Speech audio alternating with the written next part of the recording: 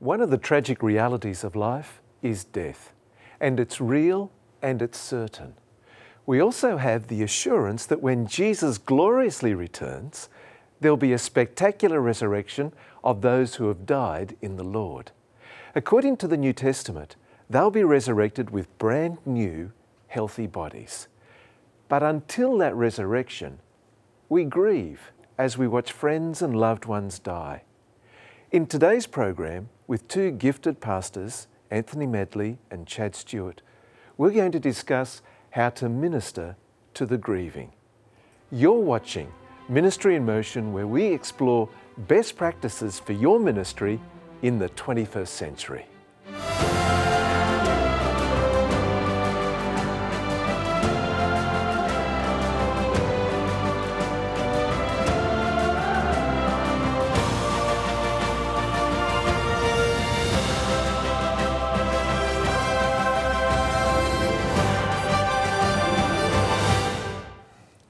Thanks for joining us, gentlemen. As soon as you hear of a death in your congregational communities, what's the first thing that you typically do, and what's the first thing you'd like your congregations to do? Wow. Well, typically, the shock of death requires an immediate response. So typically the first thing I will do is try to get to the home, get to the family, and contact individuals who also may be close to the family who has lost a loved one. Right. I do likewise. I make a phone call, I go on a visit. It depends really on the individual, where they're at, their age, the circumstances of the death. Was this something that was expected, unexpected?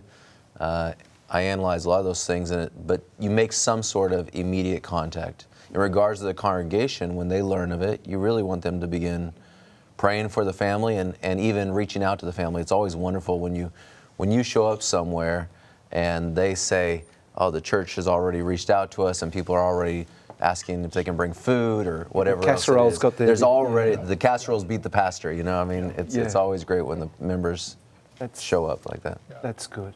Now, when it comes to the funeral service itself, what's the bottom line that you're trying to achieve with that funeral service? Well, you want to give hope to the family. Death is anchored in the promise of a resurrection. So the bottom line is you have individuals who are at different places in the grieving process, but the commonality is that everyone needs hope. So you're trying to create an environment, an opportunity to let the family know that there is hope, they are loved, they are supported by the community, and we want to be present. There's the ministry of presence that matters most in the journey of death, especially when it happens immediately. And comfort, like there's, we've all, I guess, not only conducted funeral services, but we've had to attend them as people. Yes. And to find that comfort as well, it's nice to have that support, isn't it? Yeah, a lot of times I try to focus on a lot of the good memories to bring the comfort aspect of things. There's scriptures, of course, that bring comfort, but really what I find that people are sometimes most comforted with is that joyful memory that they have with that family member. Right. And coming to the service itself, okay, what are the key components that you would see as an essential and a vital part of a service?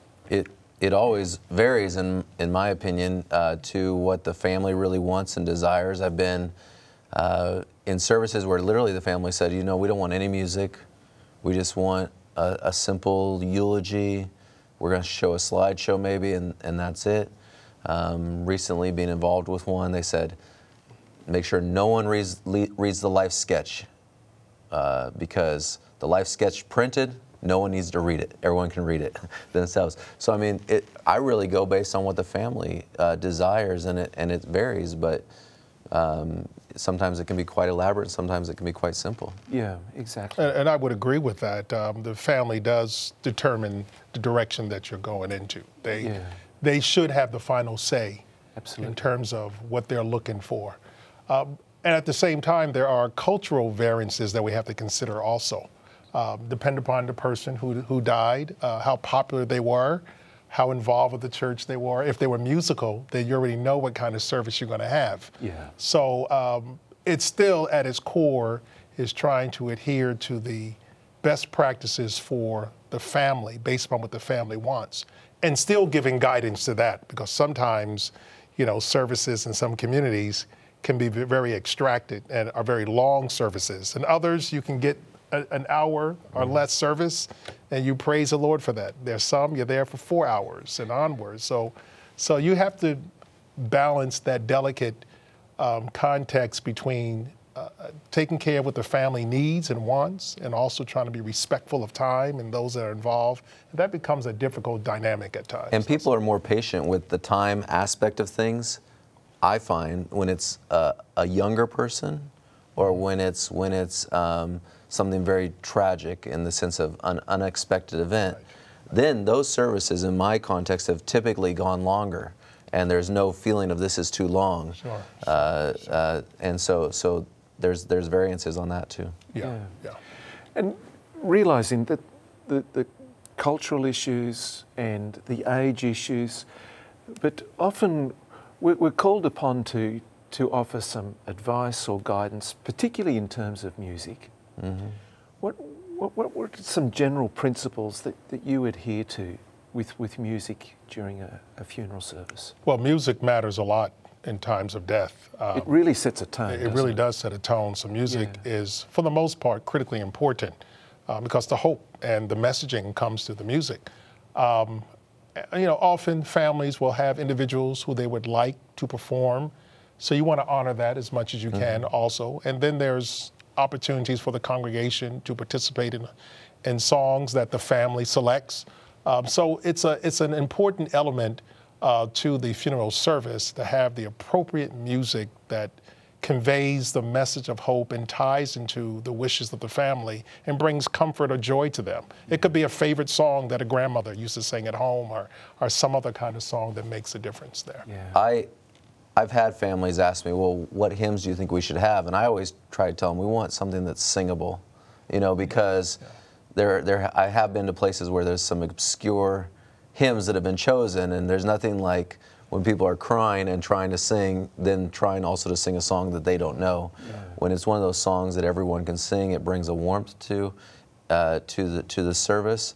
And I also like to sing some of those classics that a lot of people know, because many times people come to a funeral and that's the only worship service they're going to. Right. Yeah. And that connects them back to that connection they had when they attended church maybe as a child, and it's something that they can sing. And so I try to encourage the singable songs, I would say, that people can relate to. Yeah. And in some of the funerals I've conducted, they've been for unchurched people. Mm-hmm.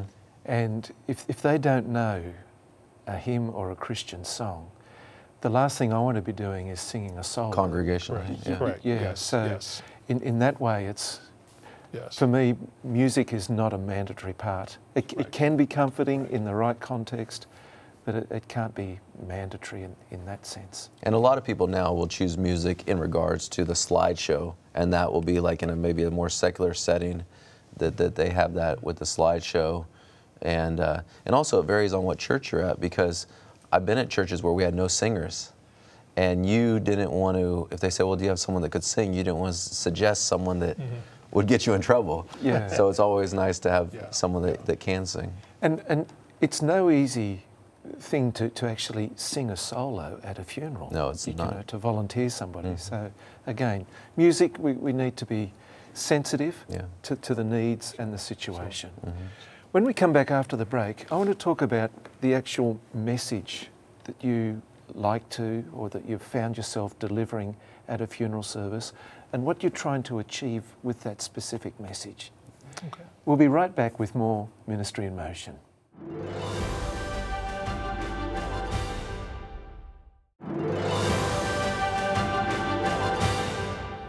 Welcome back to Ministry in Motion. Our topic today is ministering to the grieving, and our guests, Chad Stuart and Tony Medley. Now, let me ask you, words are spoken at funeral events. With the words that you speak, what are you trying to achieve? What are you trying to convey? Well, I think that the eulogy or the message, first of all, I'm very conscious of the time.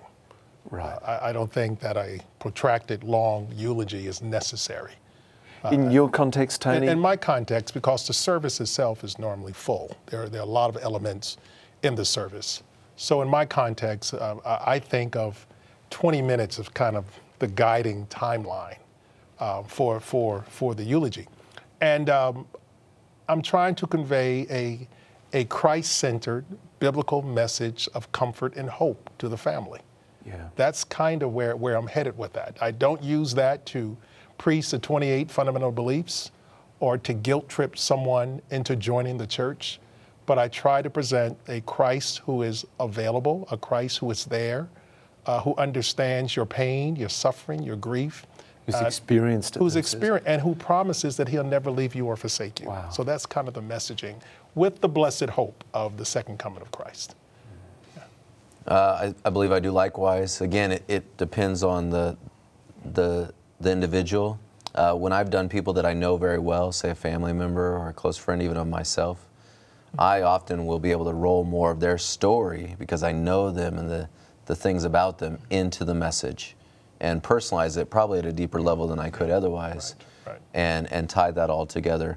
But I always conclude, my conclusion to everything is to try to bring hope in some way. And I try to be sensitive not to preach people into heaven and also not to badger people with guilt or of that nature, things of that nature. And time for you, Chad? What's in your context? So varying. I mean, so typically within our context, we usually do about 12 to 15 minutes probably for a eulogy. Mm-hmm. And again, if you know someone more and the people know that you knew that person, then you can go longer because they understand the relationship aspect. You're building that into it. But when it's solely when it's an individual maybe you're not as familiar with, probably we're looking at 12 to 15 minutes. And I have a lot of families say to me, Pastor, keep it short, you know, and that's what we, in our context, we prefer. Sure. Because it is a demanding time for the family, isn't it? Yeah. You know, like they're almost, the grief is very public, typically in a funeral, and it's emotionally and it's physically very draining. Yep. Well, not only that, not only is it public, you know, it's an honor to be invited to share in the public grief. Mm-hmm. So we can't minimize that. Because individuals really don't have to open up and allow a congregation and others to come. So we have to respect the fact that this family is grieving openly, and they've invited us to be a part of that grief with them. That's a sacred and important time for us to respect and to make sure we bring dignity and honor to the family and to that time period. Yeah. And I try to always encourage families to understand that this is for them, and we're all there for them, and the congregation is there for them. Because you'll have families say, "Well, someone may want to do this, or we want to be sensitive to these people." And I say, "Look, we're here for you. Even the people that are attending, they're here for you to honor your family member, to honor your grief, and we want to be sensitive to that. And so it's okay if you say we don't want that, or we'd rather just have this aspect of things, you know." Then that's okay. It's up to you. We're here for you in this journey. So I guess what we've been talking about so far has been in a funeral home context or a church context. Let's come to the graveside. Mm-hmm. You're still conducting services at gravesites? Yes. Oh yeah. Yes. Yeah. Absolutely. Yeah. Absolutely. Walk us through that. What's the context with that? Well, you know, we have several factors where we live. First of all, you have weather-related issues that could change a planned graveside ceremony based upon snow, rain, and et cetera. And I don't know what it is about cemeteries, but if there's a cold place, if there's a hot place, if there's a windy place, it always seems to be there. Yes. Yeah. So you have to take that into consideration. And again, it differs depending upon the family, depending upon the culture. Sometimes it takes you longer to get to the gravesite than the actual service that takes place at the gravesite. It could be something as a scripture, a prayer, a song, a committal, and a departure. Others want to stay. They want not a song, they want a repertoire of 10, 15, all their favorite songs. And families who don't want to leave the graveside until the casket is lowered into the ground and completely covered.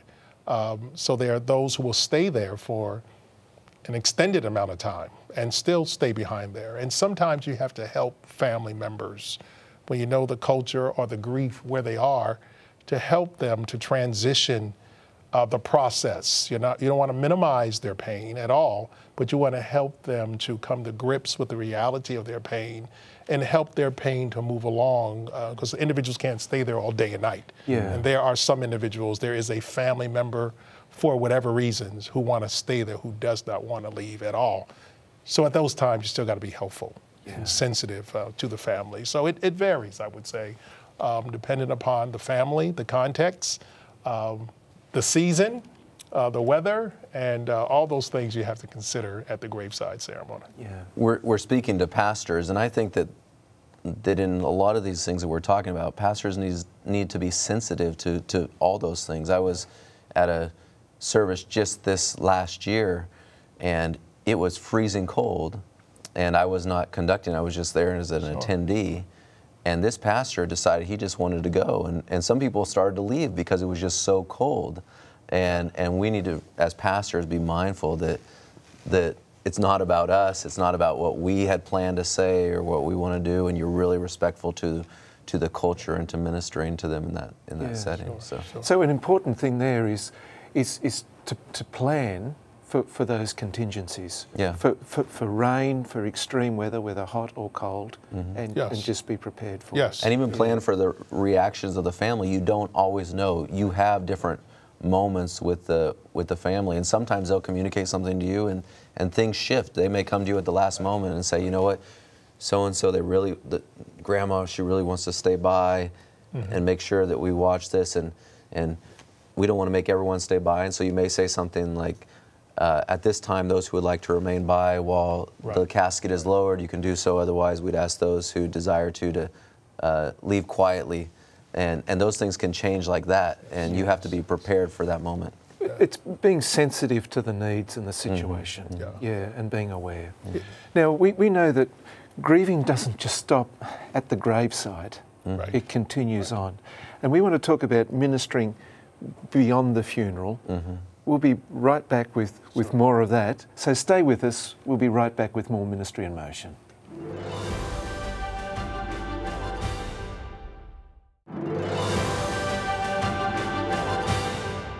Welcome back to Ministry in Motion. Our topic today is ministering to the grieving, and our guests, Anthony Medley and Chad Stuart. Now, pastors, the grieving clearly doesn't stop when you say Amen at a funeral. What do you do beyond the funeral? And perhaps you could even talk us through like a visitation schedule, how you minister from even the time of death and through the funeral services and beyond that. I think Pastor Tony has a little bit longer system that I'm interested in hearing about. But for us, I would just say that one of the things that I do is, even in preparation for the funeral, I begin to prepare the family that it becomes even more difficult when all of this settles down. You're busy with the funeral, there's guests around, there's food coming, and then everyone goes away and they go back to their lives, and you're stuck with this reality that this person you loved is gone. And so I try to prepare people for that, and I talk to them about, do you have a support group around you? What can the church do for you? And then we try to make sure that we follow up through visitation and through check-in points throughout the time. And then also remembering, a year later that loved one has passed. And that's the goal. What Chad has recommended is what we try to do. There are a few things I think for pastors to know. First of all, utilize the funeral director. That's a resource person, especially for a pastor who's by themselves and are uncomfortable with this process. That funeral director is a great help to you. In my context, and in Chad, we have team. We have staff that helps us. I have a faith community nurse who focuses just on the grieving process after the funeral.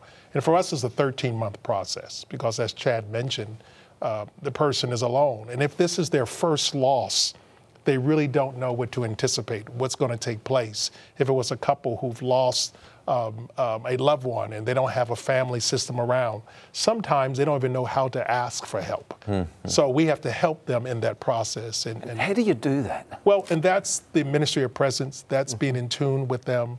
That's anticipating, knowing, connecting, knowing the next steps that they're going to go through. Sensing when they're in denial or when there's guilt or there's anger or disappointment, and really helping that person through the despair steps.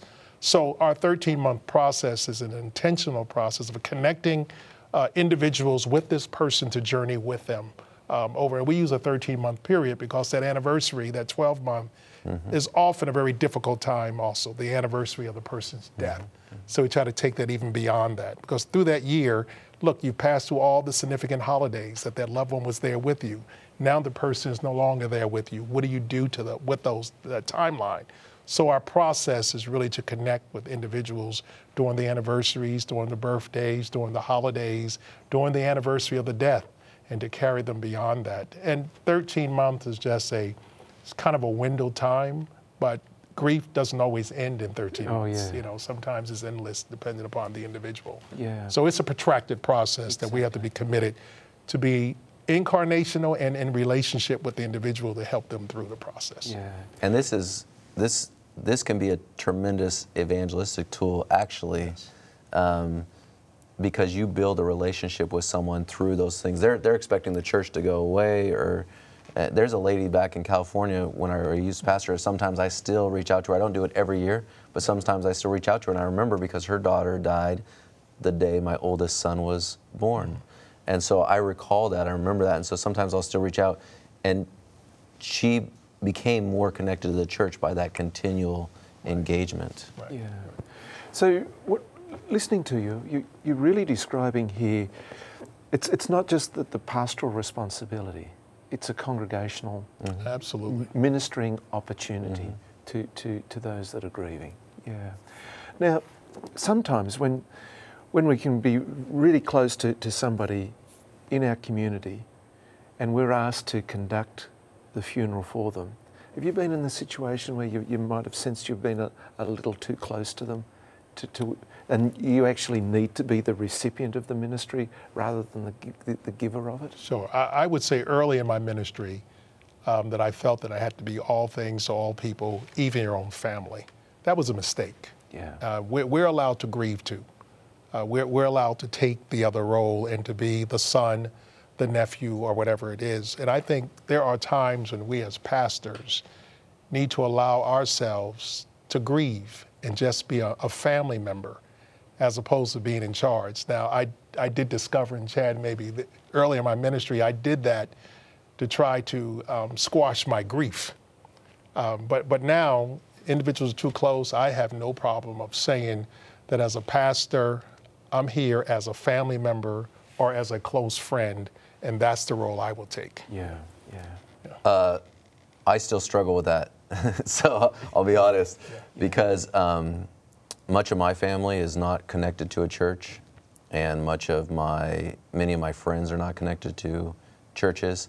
And so I've found that it's often been turned to me. One of my best friends, one of my groomsmen, committed suicide about 3 years ago, and I literally couldn't stand when I heard about it, and after the service I grieved, but his parents came to me and said, "We need you," and so I put it in that. I stepped in, but it was the most miserable thing I've ever gone through in my life, and having to stand in front of those people was very challenging. So I agree with Anthony, and if there is another person that could do it, it'd be great, but sometimes. And I agree with Chad. It's you. It's you. Absolutely. And that's a hard thing. Now we've got to finish up now, but there's something I'd like to say in conclusion. I've found personally that conducting funerals is really quite emotional and draining as a pastor, and it's important to take a little bit of time to recover from conducting major services like this. So I think it's important in ministry that we do allow a bit of recovery time. So, just for self-care. Gentlemen, colleagues, pastors, thank you. Thank you so much for coming on. Thank you. Thank you. Thank you.